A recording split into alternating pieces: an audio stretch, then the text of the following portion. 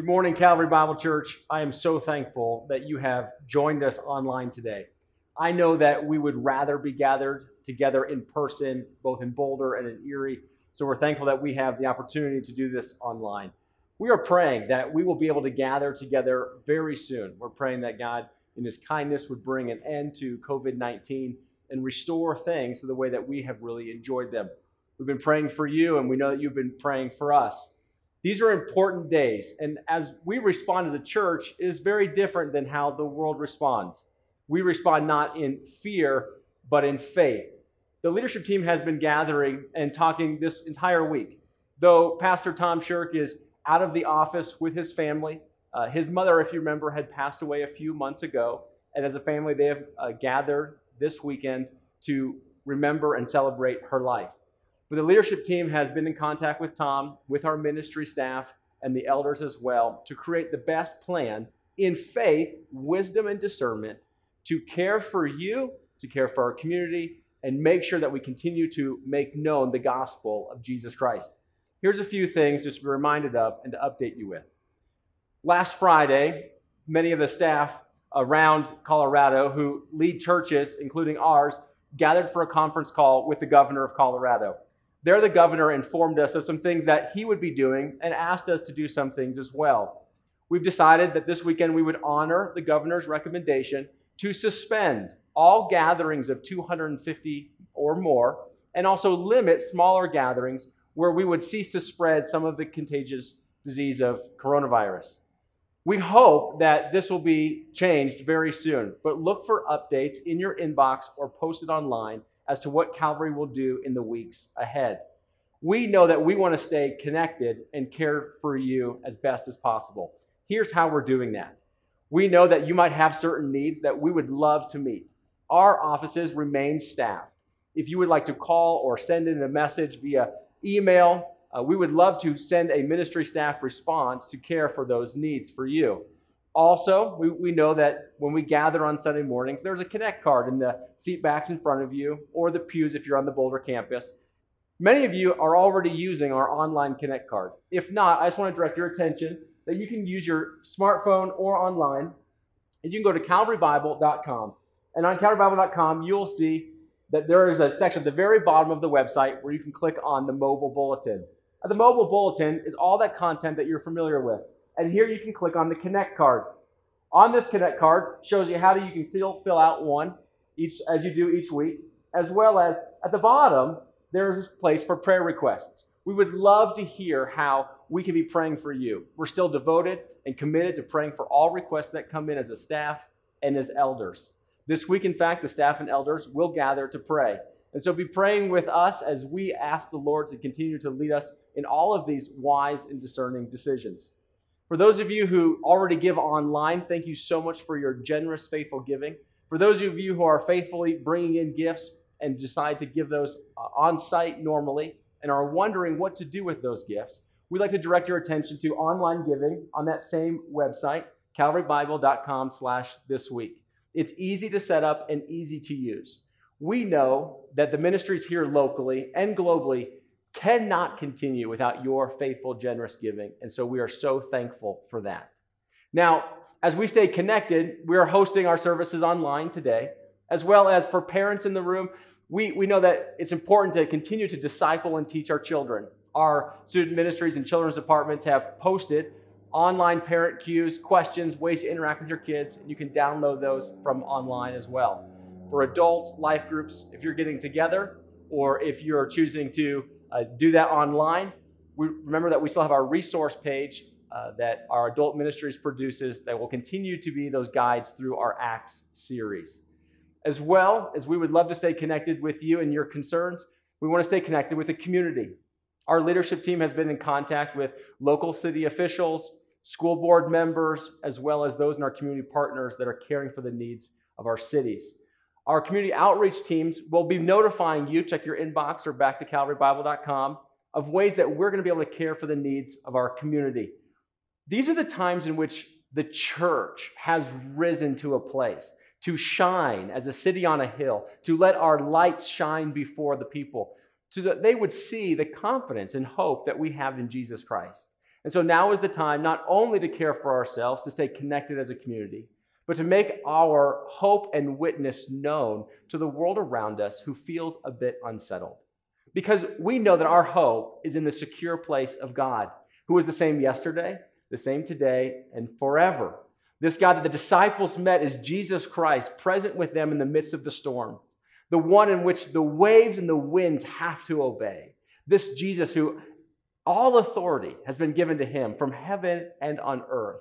And now we know that he is present with us in the indwelling Spirit of God. And so may I encourage you with words that the Apostle Paul encouraged Timothy with, that we have not been given a spirit of fear, but a spirit of power and of love and of self-control. And so let us today continue in our worship together online, to worship as Christians today and live distinctly as Christians tomorrow.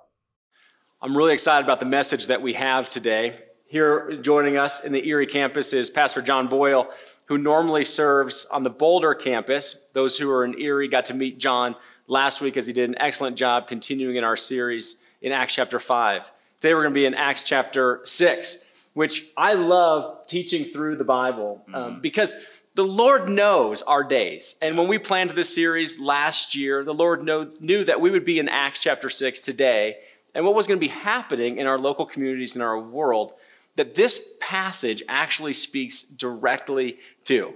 John, do you feel as though your life has become a bit more complex in the last 48, 72 hours? I mean, a little bit, yeah. We have 3 kids, so a family of 5 is adapting to spring break is now, a week longer. We didn't have school on Friday. Yeah, it's a lot more complex than our life was even a day ago. Absolutely. I mean, I know you're at home, but participate with us. Raise your hand if you went to the supermarket, Costco included, in the last 48 hours. Yeah. That would be insane. It is insane. And when you're there, you're thinking, oh, this is a series of resources that we need. And we're hoping that the distribution of these resources would be equitable. And we'd be upset if some of these resources that we would need in a season that has increased in its complexity that we wouldn't have at home to provide for our families and ourselves in the days to come. What's amazing is our passage in Acts 6 speaks directly to some of these concerns. And there's a message here for you today about your encouragement as the church and our empowerment as the church to respond to the needs that happen in our congregations and our community. So if you got your Bibles, we'd love for you to open them up with us to Acts chapter 6. If you're going online, using any app, Bible app, turn that on. Acts chapter 6. We're going to be in the first 7 verses today. Now in these days, when the disciples were increasing in number, a complaint by the Hellenists arose against the Hebrews, because their widows were being neglected in the daily distribution. And the 12 summoned the full number of the disciples and said, "It is not right that we should give up preaching the word of God to serve tables. Therefore, brothers and sisters, pick out from among you 7 men of good repute, full of the Spirit and of wisdom, whom we will appoint to this duty. But we will devote ourselves to prayer and to the ministry of the word." And what they said pleased the whole gathering. And they chose Stephen, a man full of faith and of the Holy Spirit, and Philip, and Prochorus, and Nicanor, and Timon, and Parmenas, and Nicholas, a proselyte of Antioch. These they set before the apostles, and they prayed and laid their hands on them. And the word of God continued to increase, and the number of the disciples multiplied greatly in Jerusalem, and a great many of the priests became obedient to the faith. All right, let's pray this morning. Father, we are in a unique season in history. And Lord, we pray that the word of God and the Spirit of God would be our guide and our comfort this morning. We pray that you would temper our fears and fill us with faith. Father, we pray for everyone in their homes as they've gathered today, that you would be with them in spirit. Father, we pray that the Holy Spirit would encourage our church and all the local churches in our area to turn their eyes upon Jesus. Father, would you be our teacher this morning? Would you encourage us with these words that have been written to the early church in its foundational moments of what they were going to be and how they were going to respond in times of need? May we look back to for our direction as well. And so, Lord, be with John and be with me, be with all of us today as we are apart physically, but together in spirit. It's in your name we pray. Amen. Amen.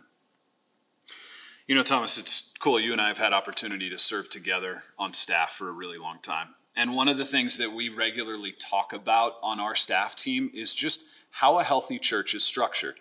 And as you mentioned, our lives has become increasingly complex over the last few days, for sure. And really, ministry gets increasingly complex as churches grow. That's something that we've experienced and seen in our time serving on staff here at Calvary. And one of the ways that we've tried to help understand how healthy churches react to increasing complexity is something that we call the 3 C's. Like all good ideas, we ripped it off from somebody. Absolutely. I actually think about 30 years ago, a pastor named Jim Dethmer came up with this kind of paradigm. But it's been really helpful for us to understand how churches function and how healthy churches balance complexity and different needs as they play out their ministry in their local contexts. And as we look through Acts chapter 6, I think it's helpful for us to look at these 3 components. They all begin with C, as every good, helpful paradigm does. It's got some alliteration in it. And we see the first component of a healthy church actually in verse 1 of chapter 6. When it says, "Now in these days, when the disciples were increasing in number, a complaint by the Hellenists arose against the Hebrews because their widows were being neglected in the daily distribution." So in the early days of Acts, as the church is beginning to flourish and grow, we see that the disciples were increasing in number. That's a good thing. The church was growing. That was something that Jesus wanted to have happen when he commissions the apostles in the first chapter of Acts and verse 8. And he says, now, take the message of the gospel from Jerusalem to Judea to Samaria to the ends of the earth. It's understood in there that the church would grow. And the first component that we see here is the disciples were increasing in number, is that the church is a community. This is something that we all think about, really, when we think of church. That, another way we talk about it is we're a family. And we like to be together. That's why it's particularly challenging for us this morning as our church isn't gathered together. There's no Calvary Cafe that we get to be a part of today. We're worshiping together in homes with our family. And we sense a little bit of loss that we're not with our brothers and sisters. But a church is a community. And as the church grew there, the community had needs. And that's a really helpful reminder for us that a growing church has increased needs. The more people who come to a church, the more challenges there are, the more problems that can occur. But also, it's like more opportunity for the church to step in and care for their brothers and sisters, for the community that they're a part of. And that community is distinct as the centerpiece of that community is Christ. The centerpiece of that community is the mission that they've been set forward to proclaim Christ, the resurrection, the gospel. And in that community, there's diversity. We talked about how the church is the most diverse community of people on the planet. And not simply racially diverse or ethnically diverse, though we see some of that here in our text today, but socioeconomically diverse. It's diverse in age. One of the blessings of being part of Calvary is a multi-generational church, the diversity of ages and the diversity of life stages, which also probably adds to its complexity of needs within the community. Yeah, that's exactly right. And the need that we see is that the widows in the church, in verse 1, were being neglected in the daily distribution. So obviously in the first century, widows were particularly vulnerable.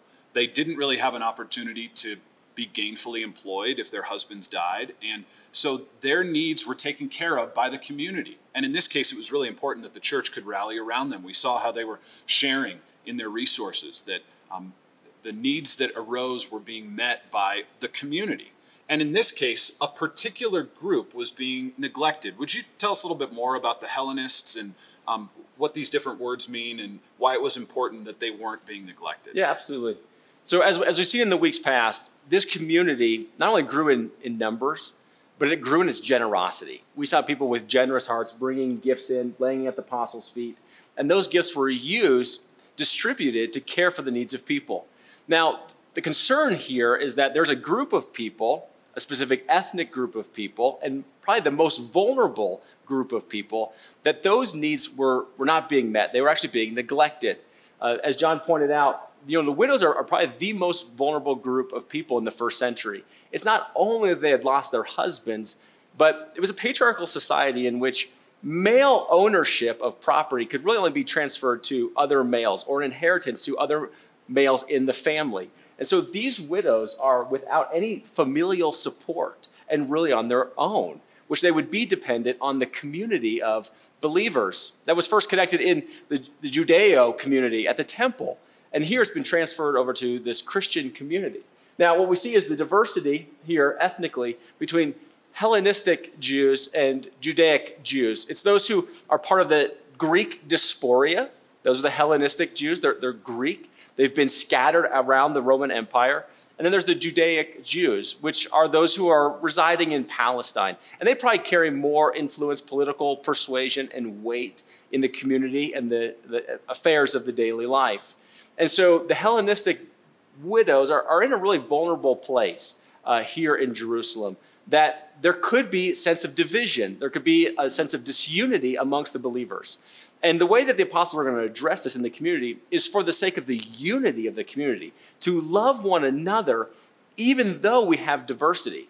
And so what you see between these two Jewish groups is the faith is the same, but the culture is different. Yeah. I have several friends whose family members still live abroad, and they've immigrated to the United States. And when they say when their parents come, and oftentimes their parents don't even speak English, they sense how they have culturally drifted apart, though they come from the same family. And so here we have the same thing, is these Greek Jewish communities and this Palestinian Jewish communities. Though they hold the same faith, culturally they've experienced a division, a diversity. And here the church says, okay, we don't want that diversity to grow us apart, but to keep us unified, we're going to respond to this need. Yeah, it's a beautiful reminder that the gospel is sort of culturally agnostic and that we can live together in a community.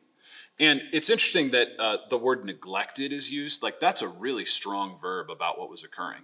But the disciples would have known this was a problem because when Jesus was with them, he talked about the importance of the community caring for each other. Yeah. In John chapter 13, a verse we're probably all familiar with, Jesus said that by this all people will know that you are my disciples if you have love for one another.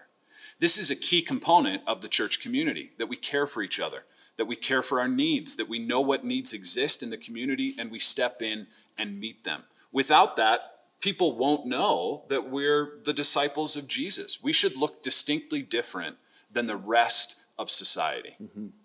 It's important to recognize that there are certain marks of discipleship that actually makes us distinct than other communities of people. And how we respond to one another is one of those marks. It's an amazing thing to think about the community of Christ caring for the needs of one another. There will be needs that arise in the next season here at Calvary Bible Church, both in our congregation and our community. And being distinctly Christian and responding in faith, there will be a time for us to rise up and recognize those who may be neglected in this time. Yeah. I'm so grateful for some of the memories I have of the ways that so many of you have responded when there have been needs in our church. I mean, just even in the last 10 to 15 years, we had the 4 Mile fire just outside the city of Boulder, where 250 families lost their homes, and our church rallied together to take care of people in our church community who were impacted by that, and also folks who were impacted in the wider community. Of course, many of us remember the floods that happened in 2013, where we pushed pause on church on a Sunday morning and said, we need to go out into the community. We need to go to people in our church who have flooded basements, whose homes have been literally destroyed. And there was a season of probably a month where we just said, all right, here's the needs that exist. How can we go? How can we help? How can we serve? And we anticipate that something similar is probably going to happen for us in the days ahead. I would imagine. I know that we've already talked about this in the last 48 hours after sending out a note the other day. Many of you have already texted me or sent me an email saying, hey, what needs are there and can we respond? And we've communicated with you that we'll be in contact and there'll be opportunities for that. But this community continues to be generous And it is a mark of us being disciples and Yeah. being made in the image of Christ and being united in Christ, that we care for the needs of those in our congregation and community. You know, it's interesting, Thomas, that you told us a little bit about the Hellenists and the Hebrews and the differences there.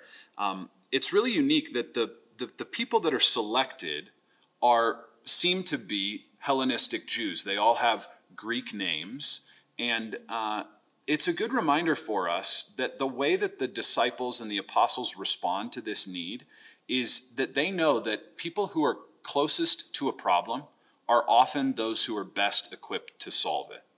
And as we think about the needs that are going to come in the days ahead, we need to be staying in touch with our life groups and saying, how you doing? What's going on? How are you feeling? What do you need? Do you need groceries? Do you need help? Can I shovel your sidewalk? Because as we're close in proximity to people who have needs, we should step in and help to meet those needs. We should. And it's funny that you mentioned that. They even it's funny that they appoint 7 men of good repute. And if you think about the culture of the day, those who probably held the highest privileged positions in society were men. And here the church does something drastically different than its culture. It takes those who are sit in places of position and allows them now to be in positions of service and kindness, to care for the most vulnerable. Oftentimes when we sense needs, we might get a note from someone, hey, you should start a new ministry. You should start a program. Calvary Bible Church should do these things. Yeah. And to your point, to say, hey, maybe you've recognized some of these needs. Perhaps God's answer to the needs is not a program, but a person. And you might be that person. Yeah, amen. Let's talk about that next C. Yeah, let's jump into the next C, which, we began with community, and then every healthy church also has a cause. And it's pretty obvious to know what the cause of the church is, right? It's the gospel. It's the great commission that Jesus has called us to go, therefore, into all the world and make disciples, baptizing them in the name of the Father and the Son and the Holy Spirit, and teaching them to obey all that I have commanded you. And then Jesus promised that he'll be with us always. But the cause is central to any organization. And we see in verse 2 what one of the central focuses of this cause in particular was in verse 2 of chapter 6. It says, the 12 summoned the full number of the disciples after this complaint came forward and said, it's not right that we should give up preaching the word of God to serve tables. I think you see kind of a twofold mission that's in here. The first one we see is the preaching of the word of God. That's pretty clear that it's central to the health of a church, that it's a really important part of the cause, that the message of the gospel must be proclaimed in order for people to believe. But there's also a second part of the cause that's here, right? Absolutely. It's to serve tables. And so we see there's part of the cause both in word and in deed. Now, probably when you hear the word serve tables, you're thinking about the local waiter at your restaurant bringing you a meal. But there's something that's so much richer here. It's actually the word diakoneo, which we get our words diaconate or deacon, deaconess. It simply means to be a servant or a minister. So the disciples here are saying, hey, we have reserved part of that cause, which is the spoken word. We must preach the gospel. But we also see another vital need in the church, which is service and care and the mercy ministry of those who are in need. And I think that's a way that we see that the cause helps to further and deepen the community, that it meets its needs, that it's not more important or less important than the community, but that those two things have to be held in balance. It's interesting in verse 4, I think there's just sort of 3 ways that we see how the apostles were really committed to their cause. First, it says in verse 4 that they will devote themselves to something. And that's what a cause requires, devotion. Even in our mission statement as a church, we say we're building a Christ-centered community of people that's fully devoted to loving God and loving others. That's an important element of having a mission and being committed to something. And what are they devoted to? They're devoted to prayer, and they're devoted to the ministry of the word. And we just want to say in this season of unique church ministry that we want to give our best efforts to being devoted to prayer and the ministry of the word. And we want to encourage you to do that as well in the places that you are. As Thomas said earlier in his sort of introduction to this morning, we want to encourage families, those of you who are in life groups, to give yourself and devote yourself to prayer and the ministry of the word in this season. That's so central to the cause of the church. Absolutely. But what we see here is not that one is more important than the other. The reason the apostles are going to take this so seriously and appoint others to be leading this essential ministry is because it is essential. It is not as though the preaching of the word and prayer is up here and then mercy and care ministries are down here. Right. And it's not as though like mercy and care ministries are up here and, well, if we get to the word, we'll get to that later. Some churches structure themselves that way, as though the only thing that matters is preaching of the word and cares in the community aren't met. And some will say it's all about the social care of the community or the communities that we live in. And if we get to the word, if we get to prayer, that's kind of a bonus. Here we see in our text that the preaching of the word is essential to being the church. Yeah. That prayer is essential to being the church. And so is the care of the needs within the community. And because it's so essential, because that's part of the cause of the church, we can't do it all. That we need to raise up new leaders and give them the ministry to be able to do these essential things. That's right. Okay, so we've talked about a community, we've talked about a cause, and now everybody's favorite component of a healthy church, the corporation. That's, if I were to think of a word to describe a church, that would probably be the last word that I would want to use. But I know we're staying with the C's. Yeah, we have to have alliteration, man. If we're going to stay with the C's, we'll go with corporation. Think of it this way. We think of administration, accountability, systems that really help care for those needs in the sense of complexity and the growing needs within a community. Yeah, organization, administration matters. When you see the word corporation, you think like, oh man, there's no way that corporation should be a part of the church. But administration is a gift that's mentioned in the New Testament. And it's important because if you don't have a structure and a system, then the community is going to be neglected. That's what was happening that we saw in verse 1. And the cause will be hindered if you don't have a good way to organize. Let's look at verse 3. What the apostles did when this complaint arose is they said, therefore, brothers and sisters, pick out from among you 7 men of good repute, full of the Spirit and of wisdom, who we will appoint to this duty. So they're picking out from among them a certain group of people to respond to the need. You know what I think is very interesting, though, is even as they organize and say, okay, we're going to have some structure here. We're going to need 7 people who are going to be devoted to this. Look at what their qualifications are. It's not like we need to go out into the community and find people who are really good at serving others, or people who know how to make good meals, or people who are really good with a first century spreadsheet. I don't know what they used, but it was probably some form of a TPS report. Something like that. That's not the most important qualification. They say you need men who are full of good repute, full of the Spirit, and full of wisdom. So it's a good reminder for us that character, not competence, qualifies us for leadership in the church. Absolutely. And part of these qualities of character will be carried over when Paul speaks to Timothy about setting up some of this administration in his church. When he speaks about the quality of a deacon, when he speaks of Phoebe in her service to the church as a deaconess, these are the qualifications, is that they're filled with wisdom. And you'll see Stephen here, who is a man full of faith. That this faith and wisdom kind of go together. That's the faith in Jesus Christ that allows us to see things as God sees them, which allows us to make those wise, discerning decisions of how we best care for one another and continue to administer all the needs of the church. Yeah. I love that it says that they were, men of good repute, Spirit-filled, wise. Those are just good qualifications for us and a good reminder for us of what qualifies us for leadership. And unfortunately, we've seen too many examples of how lacking those things disqualifies us from leadership in the church. Absolutely. One of the things I'm really thankful for with our senior pastor, Tom Shirk, is we gather as a staff. He'll often remind us the reason that we get to have the platform of ministry is not because of our necessarily skill set. It is because we are Spirit-filled. They continue to point us back to Spirit-filled ministry that qualifies us for the things that God has called us to accomplish. Yeah, that's exactly right.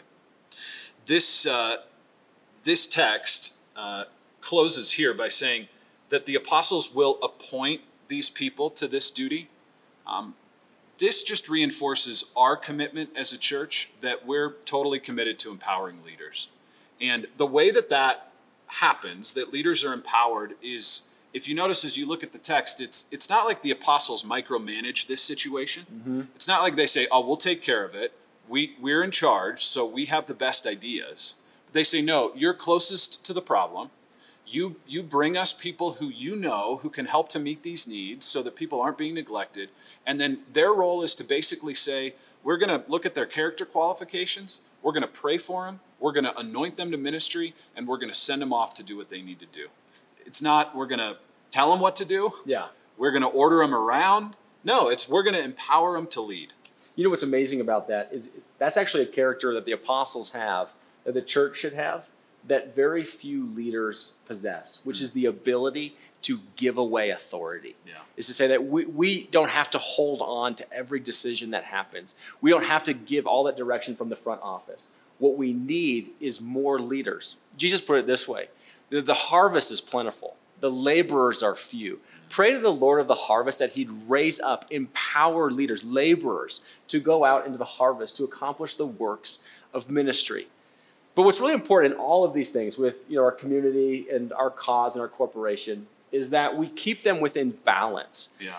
And it's a problem when a church becomes imbalanced on these, or one becomes too big or too small, or really even absent what's altogether. And so when I think of this, I think of if you're a church that is only community and cause, you say, why do we need an administration? Why do we need any of these details and systems? We should just be on mission for Christ. Right. Without some of that accountability, It's crazy. It can be crazy, Yeah. right? There's not accountability for even leadership. Yeah. And we've seen the fallout of that lack of accountability, administration in many churches today. Yeah. Like, where did all the dollars go? Right. Who has spent these monies? Are people being accountable to do what they said they would do? And so for the safety and the security of the church, I think the Lord gives us administration. Yeah. Now, if you're just community and corporation, you don't have a cause, you're a country club, Right. essentially, right? Yeah. I mean, what are we doing here? Well, all the resources are for us. Yeah. We're not moving forward. We're not on mission. It's just the community and our administration, and we're just enjoying ourselves. And if you're also just cause and corporation, and you're not concerned with the community, then people just become a means to an end. Yeah. They just get chewed up in this machine of trying to accomplish an end without caring for the needs of the community. They just get caught up in the clog and then just disperse when they're no longer needed. And so it's important for us as a church to recognize that we need each of these pieces to be the church on mission to make the name of Jesus Christ famous. That's right. And the first century church was learning and growing and figuring out how to hold all of these in balance and tension. And show us what happens at the end of this section of text in verse 7, Thomas. It's actually really great. Let's look at verse 7 together. So the word of God continued to increase, and the number of disciples multiplied greatly in Jerusalem. And a great many of the priests became obedient to the faith. And so because they are concerned with the essentials of preaching the word, of praying together and caring for the community, making sure that no one is neglected in their community, the unity of the community stays together. What God does, he blesses the community, and then they continue to increase. And notice at verse 7, at the end of verse 7, it says that many priests became obedient to the faith. Yeah, that's interesting. This is radical. I mean, if you go back to chapter 4, I'll point this out real quick, and as we're closing here. Chapter 4, verse 1, talking about the disciples speaking out in public, there was outside oppression towards their message. And do you know who was oppressing them? Were the priests. Yeah. It says, and they were speaking to the people, the priests and the captain of the temple and the Sadducees came upon them. This is the people group that arrested them and put them in jail and put them on trial. And now they're seeing something in the community, both in word and in deed, that convinces them as priests that they can belong. Yeah. And it's specific that the priests see a place for themselves in the community. Think of what a priest does. A priest administers all those things at the temple. And the temple was the central place in which God's presence dwelled. There's that God's spirit would dwell in the temple. And they would care for the needs of the people at the temple. And they would open up the words and administer sacrifices at the temple. Right. And now these priests, who have been so concerned with the presence of God and the administration of the words and the cares of the people and the sacrifices, what they find here is a community of priests. Well, this is what God promised, that we are a community of priests being built up in which Jesus Christ is the cornerstone. And now they see themselves in the community fitting, where God's Spirit dwells richly, where the administration of the word and of the sacrifice of Jesus Christ is met within this community, and they too find their place. Once opposed in the community, now they belong. That's amazing. It is really amazing. That's the kind of church we want to be, right? Absolutely. Where people would be drawn into a community, that their heart would be stirred by the cause of the gospel, that they would become Spirit-filled by the power of God and by the saving grace of Jesus Christ. And I really believe, I know you do too, that these days are unique in the history of the church that we're facing right now. And there's opportunities for us to be the church like I'm not sure has ever happened in my lifetime. Absolutely. Nor mine. Yeah. And so what are the things that we can do from this text, even this week? And we're going to be updating you as each day continues to bring out new news of how we're going to continue to respond as a church. But let's take our text here and just kind of put some steps in our near future. Yeah. We're committed to the preaching of the word, which is why we are gathered today online to proclaim the word. Yeah. We're also committed to the devotion of prayer. As I mentioned earlier, the ministry staff and the elders are going to be praying together this week. We pray that you are huddled up in your homes with your life groups, with your family members, praying for the gospel not only to be going forth into your neighborhoods, into the areas where you work and where you are playing, but that you be praying that God would bring an end to these things, that God would use these things that are not going to be in his kingdom that's eternal, but use them for good purposes. And then we would be devoted to caring for the needs of others. And maybe you recognize where there are needs here in the congregation, in your neighborhoods, or at work, or within your community. And as John mentioned from this text, those closest to the needs are often those who are called to meet them. And so as you recognize needs, ask the Lord this: how can I, as a Spirit-filled, filled by the grace of God with faith and wisdom, respond distinctly different, not in fear, but in faith, to some of these needs? God, what are you calling me to do in these days that is distinctly Christian? Awesome. All right. We're looking forward to the day that we get to gather in person. We're praying that's very soon. But we're praying for you. We're praying for your family. If there are any things that we can do, remember, reach out to the front office with those needs, and someone from our ministry staff will be in contact. We love you. Yeah. We love you. The Lord loves you, and we're praying for the days ahead.